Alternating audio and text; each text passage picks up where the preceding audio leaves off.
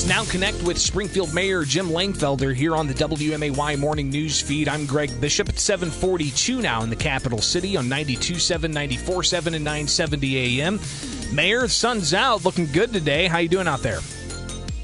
Good. It's a nice, pleasant day. A little warmer than yesterday. Good. Not as rainy, of course. Yeah, well, rainy and the winds were pretty unbearable. Kept me inside for most of the day, but was able to get out and enjoy some of it as the sun came out. So, Mayor, there's all kinds of stuff to jump into as always every week. So I appreciate you taking time. But I guess let's start with the legislature coming back to session. That's what do you expect to happen as far as not just with the legislature and how what kinds of bills they're going to pass, but do you foresee some uptick in economic activity with the legislature heading back to town? Well, anytime they come back in person, there's, of course, an uptick in activity, especially with our restaurants and facilities downtown, merchants and that. The one thing we're looking at is, of course, the Clean Energy Jobs Act, what comes to fruition on that, because that does impact CWLP, and then, of course, any other law enforcement reform. I think the budget thing is not as concerning as it once was with regards to our local distributive fund because of the American Rescue Plan. Yeah, and you're seeing the pressure off. Yeah, and you're seeing $7.5 billion going to the states, but you're also going to see, I think, like $5.7 billion going to municipalities. What's your understanding how Springfield's going to get that money? Is that going to be, and I don't know how much money Springfield's going to get of that $5.7 billion, but is that something that's going to be managed through the Pritzker administration as it was last year?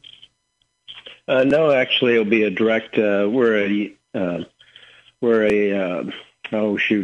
receive community development block grant funds. So we're an entitlement city through the federal government. So we'll receive the funds directly, and it's through the Department of Treasury, not through Housing and Urban Development.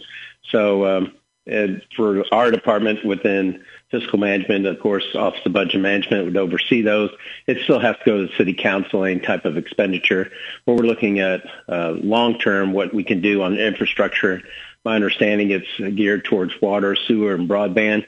With regards to operations, it can be a replacement with regards to revenue loss, as well as any type of expenses related to COVID, like your staffing that you had to do up and beyond what normally operations would be. So the details of that should be coming from the Treasury Department within the next 30 to 60 days. So you don't know yet how much the city of Springfield is going to get? The original estimate based on our population was $33 million. It's supposed to be in two payouts. One would be supposed to be within a few months of the president signing that, but of course you have to have the guidelines first.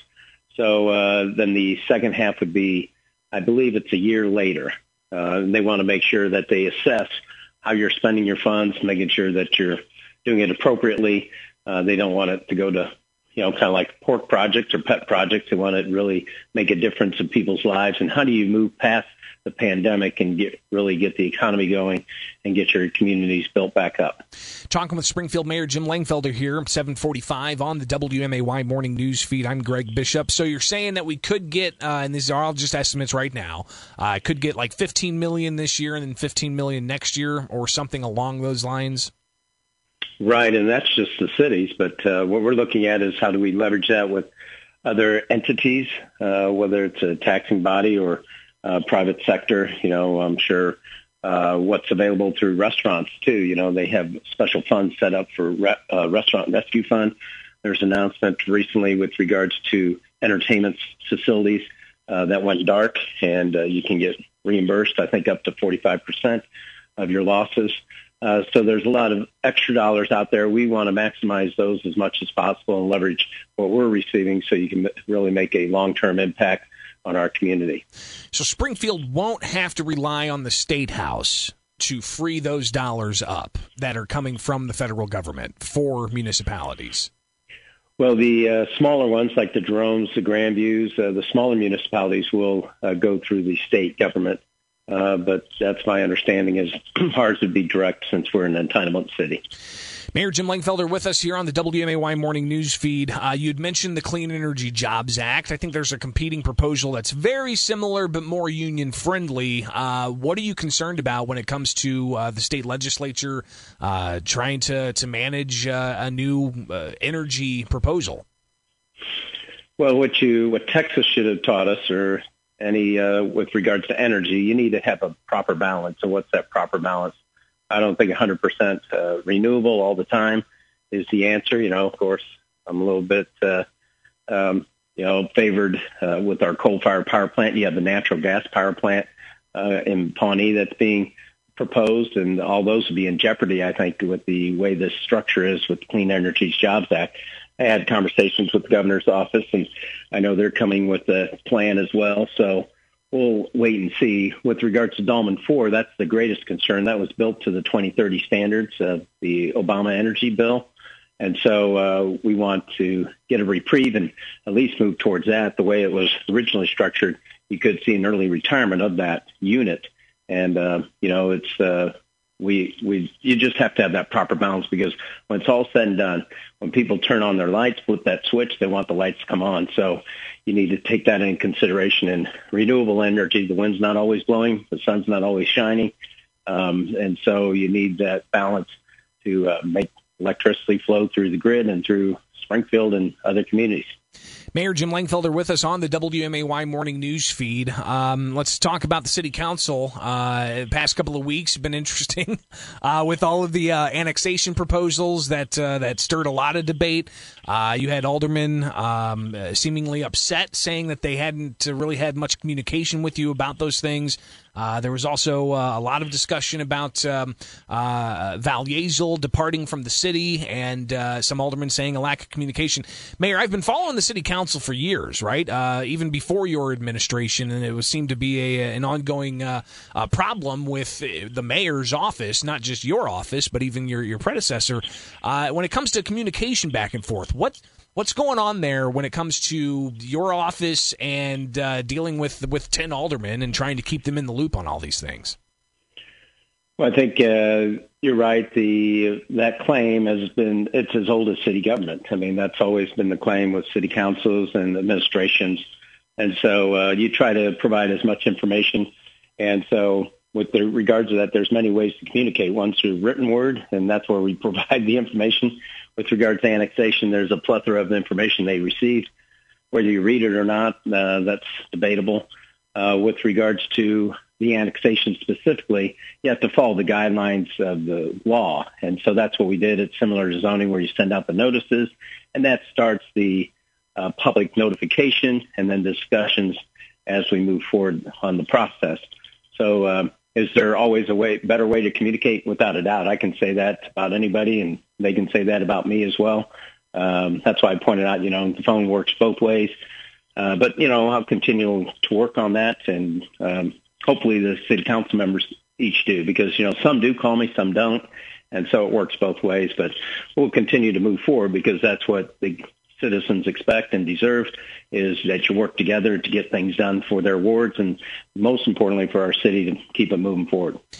Mayor Jim Langfelder with us on the WMAY Morning News Feed. Finally here, Mayor, it's been more than a year with COVID-19. I looked at my Facebook memories last week, and one of the memories that popped up on April 8th was Mayor Jim Langfelder announcing a $500 fine for not following the governor's orders. And we've seen some similar types of things with the mask mandate and a variety of other orders that the city's enforced. Reflecting on all of this, more than a year later now, what did the city get right? What did the city need to improve on? And what would you change moving forward? Well, I think we hit a lot of nails on the head, getting things right. The most important one was the mask ordinance, even though the Sangamon County, that was in conjunction with the city, the one stretch right at the end of October, we decided to try to leave the restaurants open at 25% capacity. And that's when I introduced the mask ordinance. It passed unanimously. That's one thing that we did get right. On that particular issue, I always felt that there should have been a way to work through keeping places open. I don't think, and this is collectively, just not the city of Springfield or the state, or the county. It's all of us working together. I think there's a better way to improve the coordination. I think it could have been with regards to that direction. You look at what had transpired. The same plan that started in March of 2020 is not the same plan that should be in place in 2021. We know more about the virus. We know how we can combat it, especially with mask usage.